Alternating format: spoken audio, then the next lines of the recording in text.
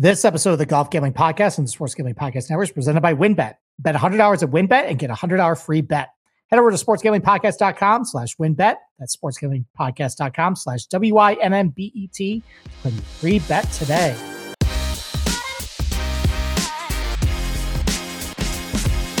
All right, DJs, welcome back to the Golf Gambling Podcast. If you hear me doing the ad reads at the top of the show, I'm riding solo tonight. Boston Capper cannot be here tonight. Don't worry, he's okay. He will be here tomorrow night to help break down, the rest of the betting card. But tonight, I think it might be good that I'm solo anyways, because this is going to be a tournament, the Zozo Championship, where we have only seen the golf course twice. It's on in the dead of night. So chances are you probably haven't seen a whole lot with your eyeballs anyways. And most importantly, there's no strokes gain data to rely on. And anytime there is no strokes gain data to rely on, everybody flips out. Well, I'm going to hold your hand tonight. I did a little deep dive on it. You don't need strokes gain in order to understand a golf course. Now I'm going to break it down for you, and I'm going to show you what I like, about it, and what I'm going to be using to handicap this week. But before I get to that, quick recap of the Shriners. Solid week for me. Even though I didn't have the outright, I was not on the community Tom Kim bets. I had basically, and I talked about this on the betting show, I had one of two choices, a fork in the road. Do I just stick to how the trends have gone of just top of the board? They have been winning. They've been hitting. Just keep riding that. Maybe only take two or three, or try and find value. And I took the second route, and that's how it happens. Like, I'm not going to beat myself up for card construction. And there's nothing that, it's not like I didn't like Tom Kim. I had him in made cup parlay. I cashed, had a bunch of other stuff, positionals, cash, and everything like that. So that's a good week for me. Just didn't have the outright. It's okay. But I think I learned, especially when you have a couple of the big guns, like we're going to see this week, don't get too cute. If you really like a guy down the board, 50, 60 to 1, spend positional. You can always bet him later. Get a couple of the big favorites on your card. I think this has just been a phenomenon for the last year, ever since Live. And, like even last week, a lot of guys, who have gone to Live, played the Shriners before. And I know they're not playing all that good, but, if Bryson's in the field last week, if Abraham Answer's in the field last week, if Patrick Reed's in the field last week, suddenly Tom Kim, who started out the week at 30 to 1 and created all the way down to about 20, which not really a great price for him. If those guys are in the field, he's probably capping up around 30, 35 to 1. And suddenly there's value. And it's harder and harder to find value as these fields get much shallower. So I think you just need to make the adjustment. I think we need to just accept that you're not going to find value. I mean, really, the only value I found last week was Mito Pereira in hindsight. It was a good bet, but it just didn't work out for him. Hoagie was kind of a good value too, but the Bazane Hoots or the Griots and all this stuff I kind of dabbled with.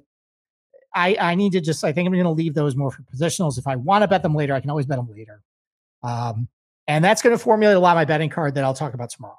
So before we start breaking down the golf course, Accordion National at Narashino, why don't we take a quick break? Let's talk about WynnBET. Are thinking about joining WynnBET? Now is the perfect time for new customers to bet $100 to get a $100 free bet. Plus, the WynnBET Casino is always open 24 hours a day, where you can get a 100% deposit bonus to up to $1,000. Look and join WynnBET biggest winners clubs. Whoever hits the biggest parlay on WynnBET odds-wise gets a $1,000 free bet. Last week, someone turned $6 into $4,000. Plus, they got a free $1,000 bet. WynnBET truly is for hashtags DGens only. There's so much to choose from, and all you have to do is head over to sportsgamblingpodcast.com/WynnBET so they know we sent you. That's sportsgamblingpodcast.com/WYNNBET to claim your free bet today. Offer subject to change. Terms and conditions at WynnBET.com. Must be 21 or older and present in the state where play through WynnBET is available. If you or someone has a gambling problem, call 1-800-522-4700. All right. Let's quickly summarize my preview column, where I went pretty deep on this golf course. Just to touch on the field real quick, pretty top heavy. It's a good field. This is essentially kind of like a watered down WGC. I think there's like 80 guys in the field. About 20 of them are, I think, tournament invites for some Japanese players, maybe on the Japan Tour like rankings list. And then, probably about just thinking about like, DraftKings wise, probably once you get below like 7,500 bucks, field kind of gets kind of weak. But there's a lot of really solid players in the field. So, just top of the board, you got, Xander Schauffele, he's under 10-1. You got Hideki Matsuyama, you got Morikawa, Hovland, Sung Jae, who I think everybody's going to be betting this week. We will see if I get there on the outright. I'll try and squeeze something on him at least. You get at least a little share. You got last week's defending champion Tom Kim. Cam Young, he makes his PGA Tour debut this year. So a lot of really good names up the top of the board. I like a few of those guys. We'll talk about them tonight. But let's get to the golf course first. So the Narashino Country Club. So it's located just outside Tokyo. Opened in 1965 at just the height of the Japanese golf boom. And after World War II, Japan was looking at a lot of ways that they needed to recover economically because the country was just, they spent so much on the military. They were broke. All the infrastructure was just bombed out. So what they needed to do, though, is they wanted to attract Western business. And one of the ways they figured that they can attract businesses and businessmen to come over to Japan is through golf. And they ended up creating a ton of golf courses. So between 1958 and 1979, almost 1,300 golf courses were built in Japan, just like literally everywhere. Like if you go to Google Earth and, kind of like just roam around Tokyo, you're not going to get more than a couple of like miles without like, just golf course. They're everywhere. And there's a very distinct design, especially with a lot of these Japanese golf courses right outside the cities. Basically the point of golf in Japan is it's like I just mentioned, it's for business, but it's also as a good stress reliever. Japan's one of the highest stressed populations in the world. But golf is a really good outlet for them, especially, people who work really hard during the day. And they create a lot of these golf courses where you're just in nature. There's thick walls of trees. You can't even see like the, surrounding urban sprawl. You're just in nature. You're at peace. Everything is kumbaya. And that's what Narashino is. It's a very tight tree-lined parklands golf course, a lot of dog legs. So you don't really see anything outside of it other than the hole. Your focus is very narrowed when you're looking off a tee right at your approach shots. And it's also, constructed this way to protect the golf course too. It's not very. I don't think it's possible to overpower the place by like hitting over the trees. Now you can hit a lot of drivers, as they'll get to later. But as far as like shortcuts, you're basically playing it straight. It's got another prominent feature of Japanese golf of the double green system. Basically, again, to promote just more rounds per year, is each hole at Narashino and a lot of golf courses in Japan have two greens. One is a summer species of grass, to play in the summer, usually a Bermuda, and the other is bent grass. And based on the temperatures and the time of year, they end up switching which green you use. So now that we're in October, the weather's starting to get cooler. The bent grass can start to thrive. The Bermuda's starting to go dormant a little bit. They're going to be using the bent grass greens. And these greens they're pretty tricky. I remember last year, Hideki Matsuyama, after his round, after he won the Zozo, he compared these greens to Augusta National, slick, bent grass greens. And this kind of is the Augusta National of Japan. So that's might be a reason why Tigers won and Hideki's won. So basically, it's a really high quality golf course, excellent condition. I think a couple of years ago I posted a video of how the superintendents take care of it. Like they're plucking out POA strands like out of the greens like by hand. It's just everything is just top notch at this place. It's a solid golf course. It's definitely one where it's plotters, positional, and it's a good test of golf. And we've seen with scores here that it's difficult to card a library. So why don't I get to some betting strategies right now, and then we'll start going over the DFS and maybe some outrights I got. So, like I mentioned at the top of the show, there is no strokes gain data to rely on, and that is usually just freak out. I mean, everybody uses their models with strokes gain. And now you got to use stuff like greens and regulation or driving accuracy, kind of figure it out like what this golf course is all about. Well, why tell you what this golf course is all about? Let's just look at these last two tournaments, and I look at Google Earth, and we'll give you something good. So last year, let's talk about last year's tournament first. 2021, weather was awful. It was cold, it was windy, it was blustery. I think the remnants of a typhoon rolled in. So they actually shortened the golf course a little bit to just over 7,000 yards long.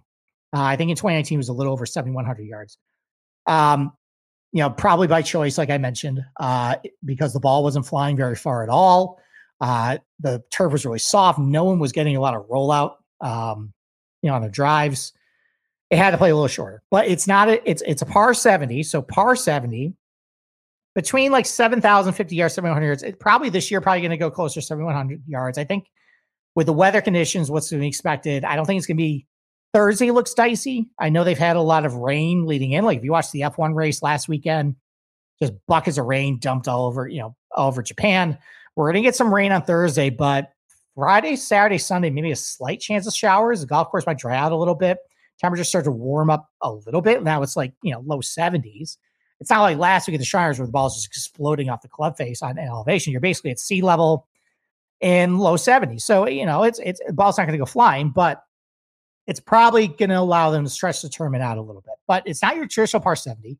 The golf course has only 3 par 5s. One of them is going to play over 600 yards long, and that's a tough driving hole. I think it's hole number 6. Basically, it's a 90-degree hole where down the left, if you just basically when you're looking at the tee, all the way down the right, there's a giant lake that is just hugging the entire right side of the fairway. To carry it, I think it's like 290. You cut the corner if you really get there, or you could try and bail it left, but there's 3 bunkers right at the edge of the fairway. If you run it through, you're in there, and then you got no chance to go through it too. And that's a really long approach shot after that. So that's a really tough tee shot. There's another par 5 that plays about 580 yards. Another one's very reasonable, like 540. There's 5 par 3s though. Last year, none of them played over 190 yards. Now that probably was weather induced. I think one of them in 2019 played just at 200 yards, but a lot of these are kind of shorter par 3s, like 150, 160, 180 yards, a lot of mid irons, a lot of, short irons. Like you're not hitting what you're not seeing like these, the Tom Fazio 225 yard par 3. None of that here. It's a lot of testing of just your mid irons on those par 3s. And then the par 4s, some of them, a couple of them are under 400 yards, but none of them are drivable though, just based on the position of the holes and where the trees are. Like you basically have to, either hit less than driver, stay short of the bunker, have like 140 yards in, or, maybe just a wedge. And then the other 5 play over 480. And depending on wind, depending on how soft the turf is, you're hitting driver usually on these holes, but you're having a long approach. I think a couple of the par 4s in 2018, I'll get to the proximity stats later. I used Tiger's final round as a baseline of what clubs he was using, and he had over 200 yards in a couple of those holes on those par 4s. So, even though it's 7,000 yards, it doesn't sound all that long because it's only 3 par 5s and you got 5 par 3s. It's really more like, let's take a par 3 and turn it into a par 4. It's basically 7,300 yards at that point. So it's a longer golf course than I think people want to give it credit for. I think people might make the mistake saying, 7,000 yards, real short. It isn't. It's only because they got the extra par 5 or par 3 and you have one less par 5. So as far as agronomy goes, while I mentioned earlier, greens are bent grass, fairways are zoysia though. And there's only a handful of tournaments that we've seen this combination of zoysia fairways and bent grass. And we've seen zoysia fairways, but Bermuda greens, that's at like Southwind or East Lake. So I know with zoysia, the ball kind of sits a little funny up on the turf. It kind of pops up a little bit. If you're a picker, like, me, I tend to pick the ball, which is why I'm a double-digit handicap. You like zoysia. You want the ball to be up a little bit because you want to, just a fraction of just, the ability to just get on the ball a little bit. Some guys don't like that, especially guys who hit down the ball. They prefer like a Bermuda kind of lays flat. So, but for those who kind of like it sitting up, this is a good surface for them. Zoysia fairways are seen We saw it Southwind. We saw it at East Lake. It's also a very popular turf grass in Texas. And I'll get to that a little bit as far as looking at past leaderboards, some things I notice. I notice a little bit of a Texas crossover. But as far as some golf courses that use Zoysia fairways, bentgrass greens, you got TPC Craig Ranch, Kasumi Gaseki Country Club, that was the 2020 Olympics, also in Japan, and Bellary Country Club, 2018 PGA Championship. So that's a really small sample size to use. But if you feel so inclined to look at those golf courses, you can. Now let's get to some stats about the Zozo. Like I mentioned, no strokes gained, but there's rudimentary stats. You got drive accuracy, you got green regulation, you got awesome. So let's go one by one through. I put in my article 6 kind of, I guess, key stats that kind of show you just how each tournament was. So why don't we start with drive accuracy? Because we all have driving distance. There was no shot length data. We can tell, basically how these guys drove the ball. So in 2021, probably because of bad weather, the field average for drive accuracy was only 53%. That is well below PGA Tour average. But in 2019, it was only about 55%. The PGA Tour average is about 60%. And that's kind of the nature of this golf course, in that it's really narrow. Everything's on front of you, but it's narrow. It's hard to hit fairways. But you're hitting driver a whole lot. It's not like you're just, laying up with 3 woods or irons and everything, a little more accurate clubs. You got to hit driver in order to get in the best position on a lot of these holes that they'll get to a little later. So the field drive, they struggle to find fairways. As far as green regulation goes, in 2019, it was a little easier scoring conditions that year, a little better weather. They hit about 68%. That's a little above PGA Tour average, about 66%. But last year, 61.1%. Now, that is definitely weather induced. The weather last year was just terrible. That's what kept that green regulation rate round down. I expect, based on the weather I'm seeing so far, Thursday might be kind of rough, but Friday, Saturday, Sunday, I think the green regulation rate is going to be a little closer to the 2019 clip. So I think we're probably going to see scoring a little better. As far as scrambling goes, nothing really to see here. In 2021, guys got up and down about 60% of the time. It's a little above average. 2019 is about 58.7%. I don't really see a whole lot there to really break down. Same thing with 3-putt avoidance. In 2021, only about 2.9% of all attempts on the green ended up in 3-putt. That's PGA Tour average, and it was less than that in 2018. So seems like these are a little easier greens maybe to putt on, even though their bentgrass are kind of slick. If you get a guy who's really comfortable putting on, kind of faster bentgrass surfaces, maybe this is good for them. How about scoring? How about scoring though? So how about birdies and bogeys? So 2021, like I mentioned, I think Hideki had the winning score -15. Really, really low birdie rates. Only 17.2% of the holes had birdies or better. Par 5 scoring was way down. Guys are only getting a birdie or better on the par 5s last year, 38.5%. That's about 5 percentage points less than PGA Tour average. It was the same thing in 2019, though. That was better weather conditions. I think that kind of goes to show that these par 5s are not easy to get at and score on. I just mentioned the one that's 600 yards. A lot of trouble in that hole. The other one that's 580, it's positional. If you're out of position, in the tree swing, you're hacking out. You got a long approach for your third. And then on the par 4s, while in 2019 it wasn't quite as bad, it still was below PGA Tour average as far as getting birdies. And last year's is death. Basically only about 1 in 8 par 4s you're getting a birdie. If there is a place that it seems like you could have attacked the golf course, at least scoring wise, it's in the par 3s because they're not quite as long. So their birdie or better rates are actually a little higher than average than the PGA Tour. So think about that. So if you get guys who probably are pretty good with their mid irons, pretty good sticking like a 170, 175 yard, 180 yard shot pretty close, and then converting the putt. We got 5 of those on this golf course this week. That's pretty good. 5 shots where you can get a good birdie, have a little bit of edge on the field. That's good. And then bogey avoidance. Now, obviously last year, a lot of bogeys because of the weather, higher than PGA Tour average. In 2019, though, it was lower than PGA Tour average. So I guess what I'm saying with this golf course is that generally low birdie rates, lower than PGA Tour average. But if the weather conditions are okay, you're not really making a whole lot of bogeys either. It's a lot of pars. And that just kind of speaks to the nature of this golf course. Plotting, positional, consistency, don't get in trouble. Take advantage of it when you can, but be smart, have good ball striking, and then you can do well. So, all right, let's go to what types of shots these guys are hitting. So again, like I mentioned earlier, you have Tiger's final round 2019. He's a very conservative player. Like a lot, I think we've criticized him a lot in past years for kind of, taking less than driver off the tee when you should take driver, been a little more aggressive. Well, even in a tighter, claustrophobic golf course, he on the 13 par 4s and 5s at Narashino, he hit 8 drivers. And it's because everything's out in front of you, so you might as well just hit a driver, just straight out ahead. Now, you got to hit it long and straight. You got to drive it well here.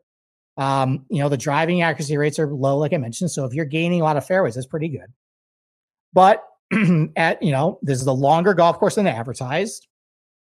You're going to have to hit driving. You can't avoid it. It's a lot more heavier driver golf course than I think he gives you credit for. How about some approach shots? So I took his final round, and this further drives home the fact that this is a longer golf course. Not just because of the layout, but also if it's really soft conditions, the ball's not going to roll off far.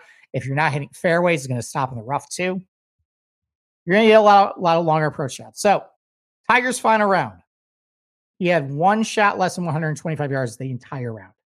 I think that was one of the par 4s that was like 370 yards. And he had like a flip wedge. He had 4 shots between 125 and 150. Okay, like a full wedge. That's okay. And 5 shots between 150 and 175, 4 shots between 175 and 200, and 6 shots 200 plus. And the 6 shots 200 plus, that's 3 of them are par 5s. So he had 3 shots in the par 4s that were over 300 yards. So, and while and the golf course definitely played a lot longer last year, it was so cold. Now it's not going to be quite as cold, but I think 2019 is probably a good jumping off point to kind of see what type of shots are going to hit. Yeah, I count 14 shots that these guys are going to have to hit a club over 150 yards. So it's going to be a test of mid irons, long irons. Even though it's a shorter golf course, it's not a wedge fest. And especially if they get a lot of rain on Thursday, and it's been raining all fall. They got a couple of typhoons. They had the rain last weekend. I think it's going to play soft. I think it's going to play slow. It's going to be long. It's going to be long approach shots this week, guys. So that's that. And then the last thing I had in the preview was the relative skill set chart from Data Golf.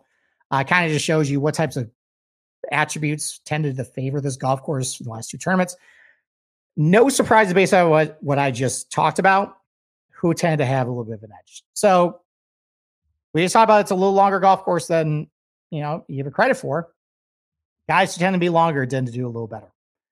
So as far as some other stuff too, there seems to be a little bit of an edge towards having good scrambling. That might be because of more longer approach shots into greens. There's a higher missed green regulation rate.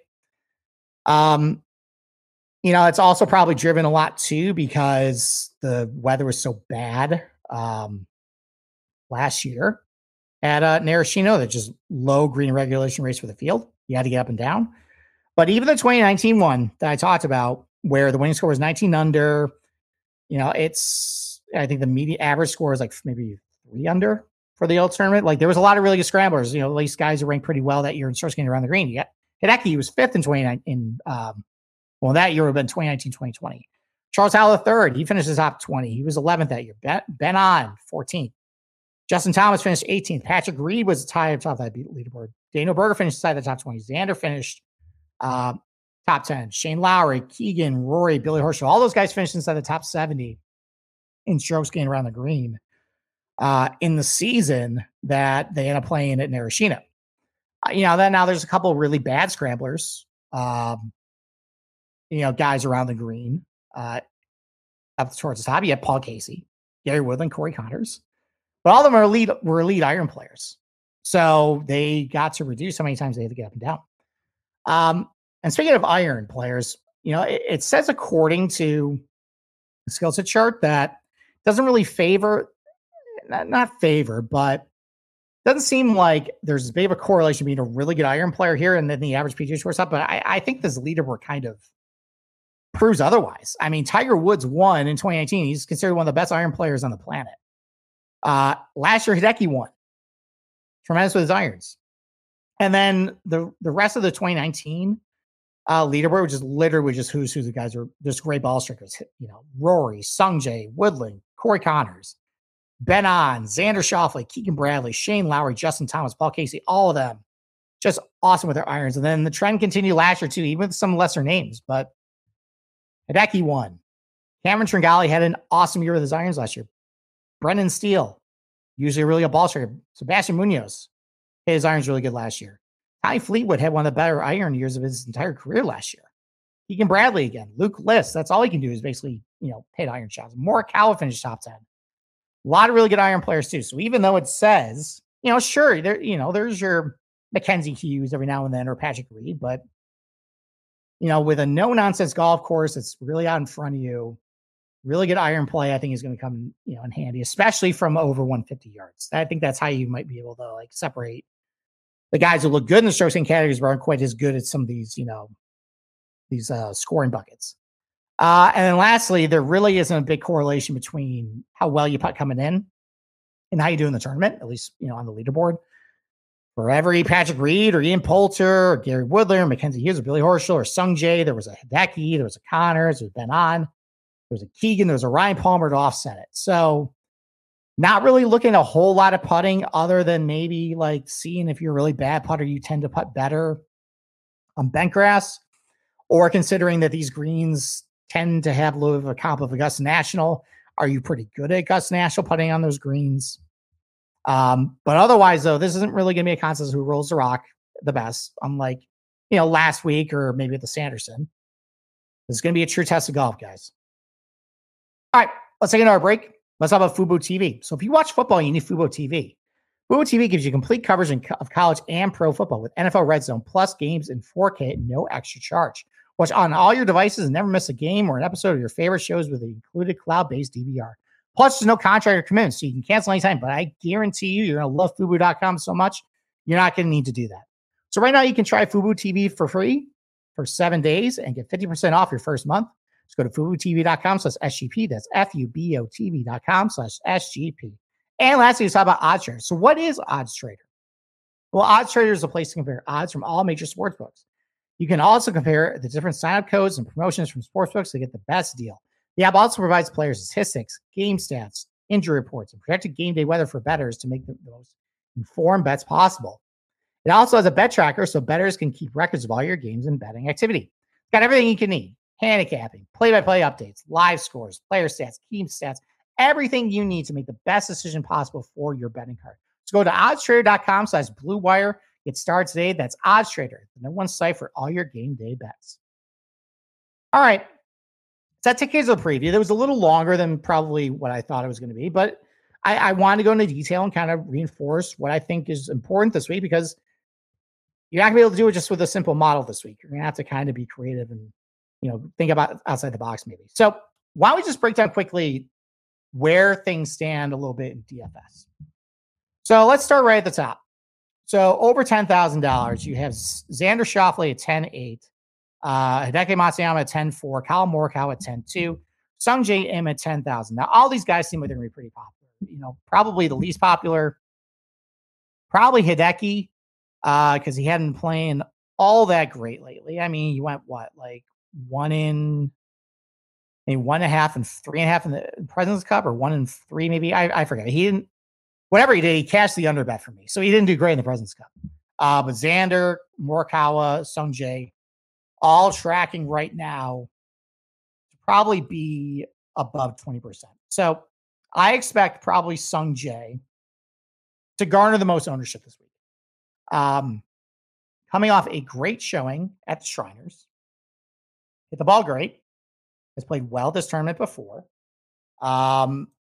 Probably that's just what people are going to go to. But The guy I like, I think the most, and there's nothing wrong with Sungjae, other than the fact that maybe a certain somebody picked him this week. But there's nothing wrong with him. He's got, more length off the tee than you think. He's going to hit a lot of fairways. Scores really well between 150 and 200 yards and 200 plus. Really good bent putter. Scores really well on the par threes, probably because he's such a great iron player from those ranges. There's a lot to like, but I like Morikawa this week.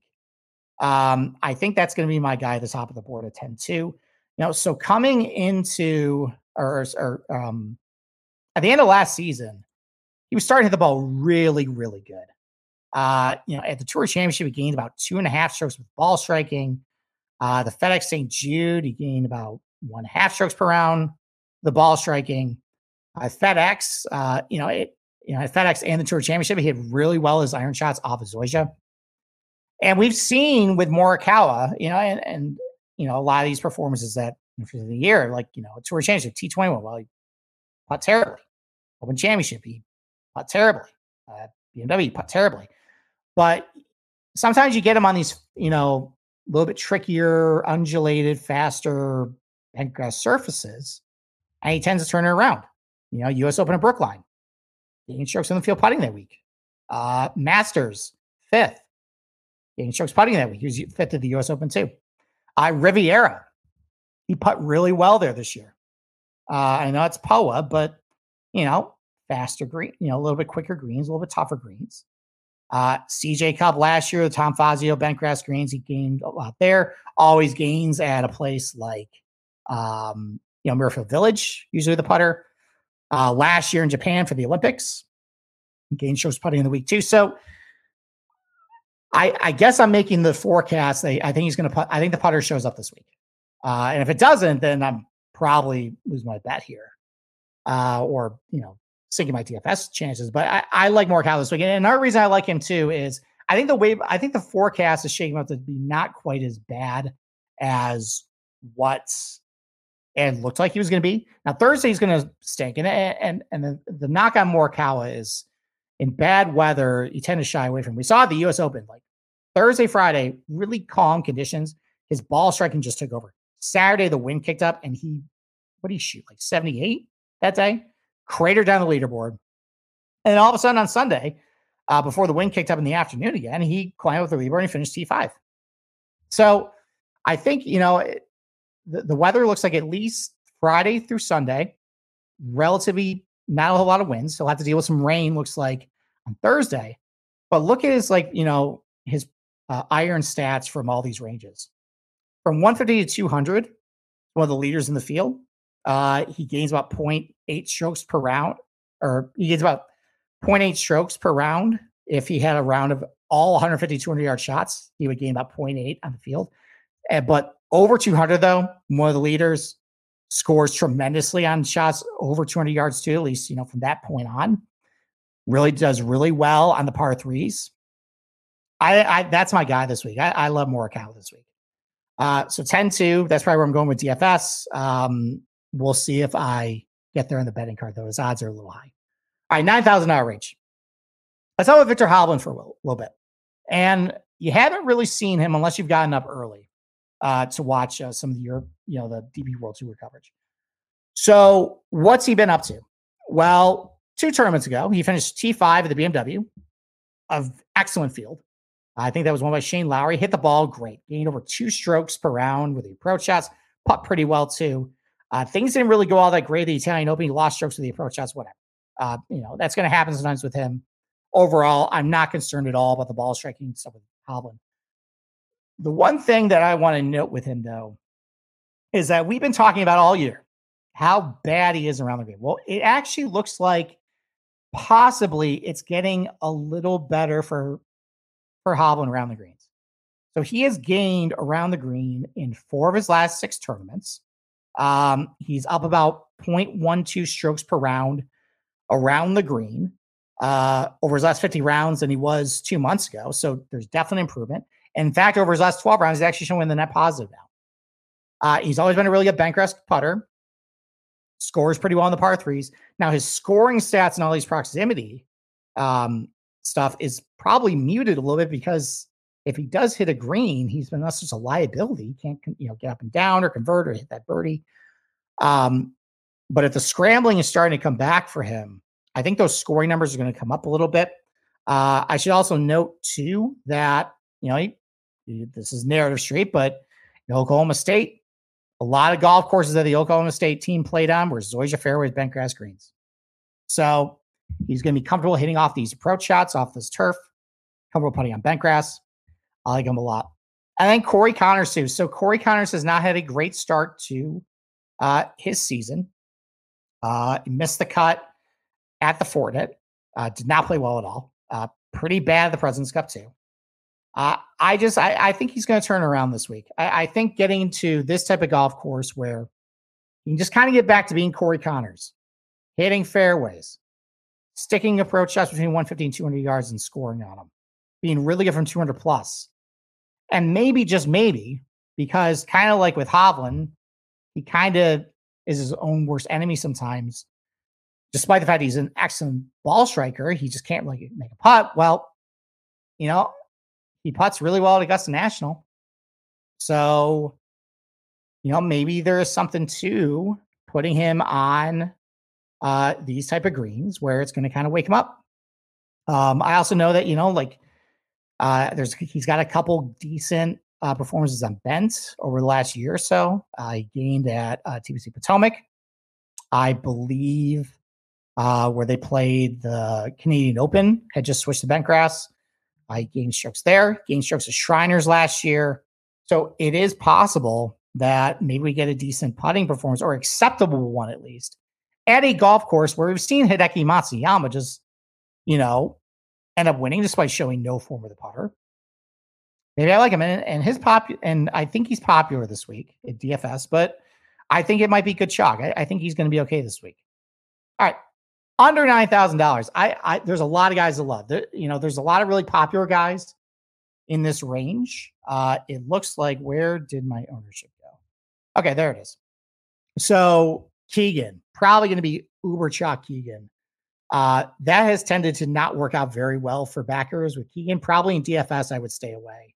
You want to bet him outright, whatever. The price, there's a couple of decent prices out there if you want to jump on it. But for DFS, if he's going to be 20 plus, I know he's been really good here. I almost think I'd rather go to Siwoo, who's playing really good right now. The ball striking stats are starting to come back for him a little bit. Also scores really well on between 150 and 200 and 200 plus.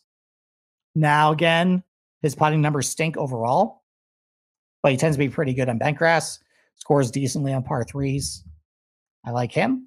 Another chalky guy in this range, probably Tom Hoge and Cam Davis. I got a little bit of concerns about them, though. Start with Tom Hoge. So if this is going to play a little longer, he is not quite as good from longer range, at least scoring, converting on these holes that he is from closer range. Kind of like we saw last week at Shriners. A lot more shorter approach shots. It's going to be a little bit more long game for him. And he played okay back in 2019.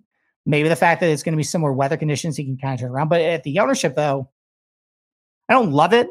And then same thing with Cam Davis. Like a lot of things that we liked about Cam Davis last week applies again this week. He's long off the tee. That helps. That's going to help at a place like this. Really good in the proximity stats and scoring on that too. But his last two tournaments, I know he played well at the President's Cup, but his last two tournaments, at least on paper, has not hit his irons all that great. In fact, he's 17%. People are just going back to him. I don't know how much I love that. But I think there's a couple other decent, maybe some pivot plays down in the lower end of the $8,000 range. Matt McNeely played well last week. That's a guy who's actually a pretty underrated scorer from 150, 200, 200 plus because he's such a great putter, especially on bent grass. Also scores really well on par threes. He tends to do really well from, between like the 175 to 200 yard range, at least on the field. Mito is going to be popular. I think that he might be okay this week. Scott Stallings, I think the only knock on him is that he's not quite as good from 150 to 200, but he's pretty good over 200. And he scores really well on par threes. Christian Bezainhoud, I think he's going to keep it rolling with another solid finish. Again, scores really well from 150 to 200. Scores better than you think on over 200 yards plus, despite the fact he has no length. and just a tremendous putter on bentgrass. And like the funny thing about him is, like he's an awesome putter, but his first 2 starts of the PGA Tour season, he's lost strokes putting. I gotta think that's going to turn around at some point. And he's not drawing much ownership at all. I think he's drawing, less than 6%. So I know they have a lot of Zoysia down in South Africa too. So I think he's going to be okay at this golf course. All right. Under 8,000, got to admit, don't like a whole lot down here. And unfortunately, can't just load up with all $8,000 guys. Otherwise, it would be just way too easy. Well, probably not. But all right, let's start, kind of close to the top here. A lot of people are hopping on Sepp Straka. I mean, I don't really have a qualm about it. I was on him at Sanderson because I liked how he was playing. He was on Bermuda. One thing about Sepp Straka, though, is get him on a bentgrass greens. Hasn't been quite as good. Now, this isn't a putting contest, though, so that might help him. The proximity stats look pretty good, at least from 150 to 200. The scoring stats look great for him in 150, 200, and 200 plus as well. But the fact that he's popular, I think maybe that's a positional play, maybe a top 10 where you get some plus odds. And if the chalk comes through, it comes through. But maybe, he does have a really bad performance here last year. Now, he was playing terribly last year. That could explain it. But I think, you could also try and go with Mark Hubbard, who's not popular. I don't love that quite as much this week because he's really short. I think that might end up biting him, even though he does score relatively well from over 200 yards because he's such a good putter. It's not usually his nature all that good of a scrambler. Proximity rates aren't all that great. He's going to have to rely on his putting. I don't love that. You might maybe go back to Griot. Maybe this is the type of no-nonsense plotter right in front of you golf course where he can just, excel with his irons and score well on them. He still gained putting last week. The problem last week was actually off the tee for him. So maybe that gets turned around this week. And I think his ownership got dinged a little bit. I think he's only hanging around like 10%. Kurt Kitayama burned a lot of people last week. He wasn't anywhere on my betting card, but I liked him. I'm glad I chopped him at the end. But, if this is a golf course where it favors length, he's got one of the better length in the field. Really good from over 200. Scores really well on it too, probably because he's a tremendous scrambler and can get up and down pretty easily. So he saves strokes in that manner. Now, he's a really bad putter, but again, this isn't going to be a putting contest. So can he do like a Luke List performance? Yeah, I think he could do a Luke List. I think he'd be perfectly fine. This isn't going to be a cut. There's no cut, but even if there was, it's not going to be 400 like it was last week. So I think Kurt Kitayama is perfectly fine to go back to. And his ownership is, where is he? Yeah, sub 10. I think that's fine. I think the guy I like down this range. A couple weeks ago, I mentioned Mackenzie Hughes. It's kind of like my little, low sevens darling. Ended up winning the tournament. Wish I put a bet on it. Say la vie. Kind of like say Steven Yeager this week. Now, the knock on him, inaccurate off the tee and not a whole lot of distance. But I remember that actually being perceived negative at TPC Potomac back in May. It was cold, rainy, just long. We've had him finish in T6 that week because he's got to end up just getting up and down from everywhere, hitting a bunch of putts. And it's kind of a little bit what he can do this week. He's been playing well too. Let's pull up some of his recent results here. So hold on. I apologize.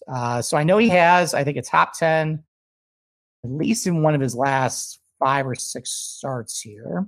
Yeah, so he finished 5th at the Rocket Mortgage, 13th at Wyndham, 22nd at Barracuda. Solid, but, not spectacular start to a season, but, solid. He's making cuts, T43 at Fortinet, T30 at Sanderson, T44 at Shriners. Now, he's not really doing anything with the irons. But he's getting up and down pretty well. He's putting well, too. And he tends to score pretty well on par threes. For whatever reason, he scores really well on par threes, scores pretty well, even though he has bad proximity numbers. He gets up and down a lot. He ends up scoring pretty well compared to the field on shots over 200 plus. I kind of like him this week. And then under 7, again, not a whole lot I like.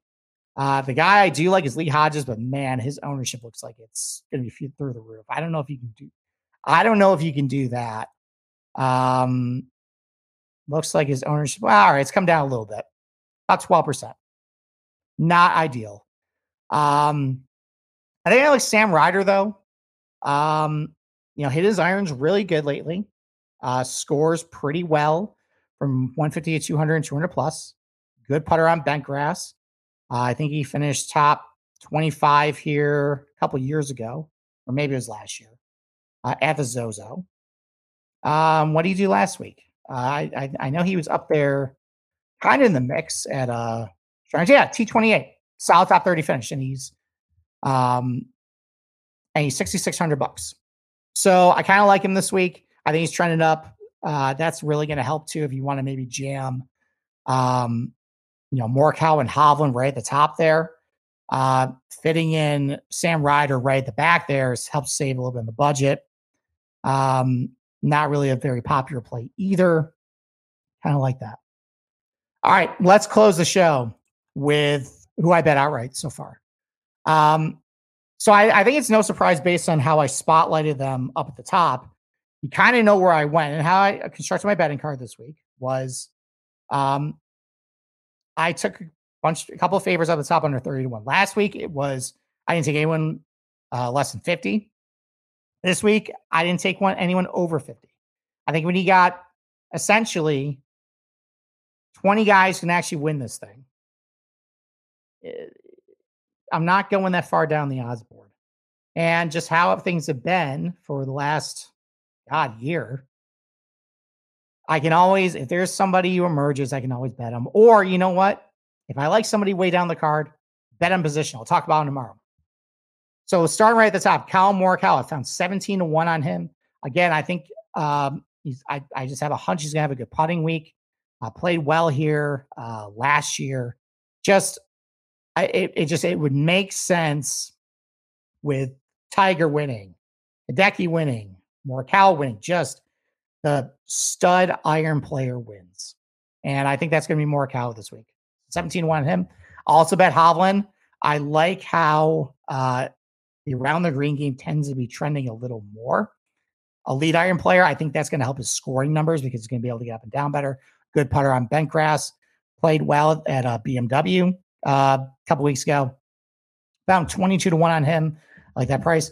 Corey Conners too. And I forgot to mention earlier, there's this weird like crossover between good results at the Zozo and good results at the Valero Texas Open. And that's strange because Valero it's a very driver heavy golf course. Not the same agronomy, not the same architect. I wouldn't even compare it to, but for whatever reason, a lot of guys who have done really well at Valero have done well here. I think, Tringali almost won the Valero a couple of years ago. You got Brendan Steele, who always does really well there. Matt Wallace was in the mix of Valero a couple of years ago. Sebastian Munoz always seems like he's in the mix of Valero. Ian Bradley, he's done well there. Tom Hoagie, I think, has done well there too. And then you go back to 2019. Again, some more Valero guys. Gary Woodland, Blair Horschel, Corey Conners shows up there. Charles Howell III, Ryan Palmer. Let's see. Yeah, so there's a bunch of guys up top who tend to do pretty well there. Maybe it's a maybe there's some sort of, it's not an agronomy thing because I just said it's not an agronomy thing. But listen, I think Corey Conners, get him on this type of golf course, a little more his speed as far as scoring, objectives. I think a green complex and type might suit his game a little bit, make him feel a little more comfortable on the greens. Kind of like him this week at 28 to 1. We've been waiting for a second win. Maybe it comes this week.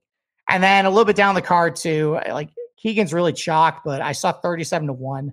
And that was one of my first bets of the week, just based on, I know he's been really good here.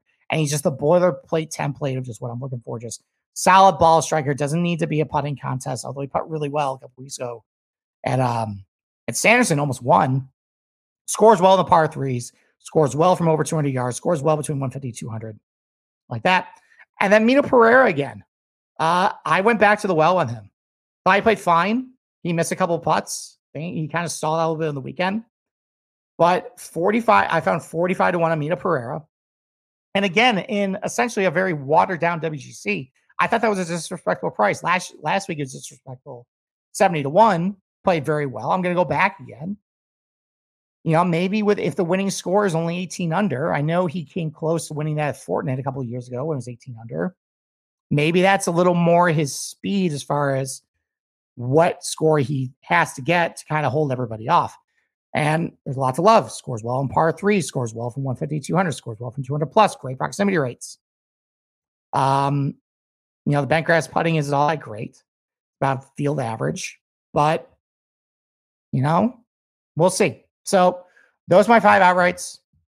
Morikawa 17 to 1, Victor Hovland 22 to 1, Corey Connors 28 to 1, Keegan Bradley 37 to 1, Mito Pereira 45 to 1. So tomorrow, Boston Capper and I will be back. We will break down the rest of the betting card. I will go over outrights. Let's see if I can add anybody. Probably not, though. I'm at about 1.5 units. That's probably as far as I'm going to go. I'll add some matchups, some props. And yeah, so, all right. Well, for myself, the Golf Gambling Podcast, we will talk to you tomorrow night.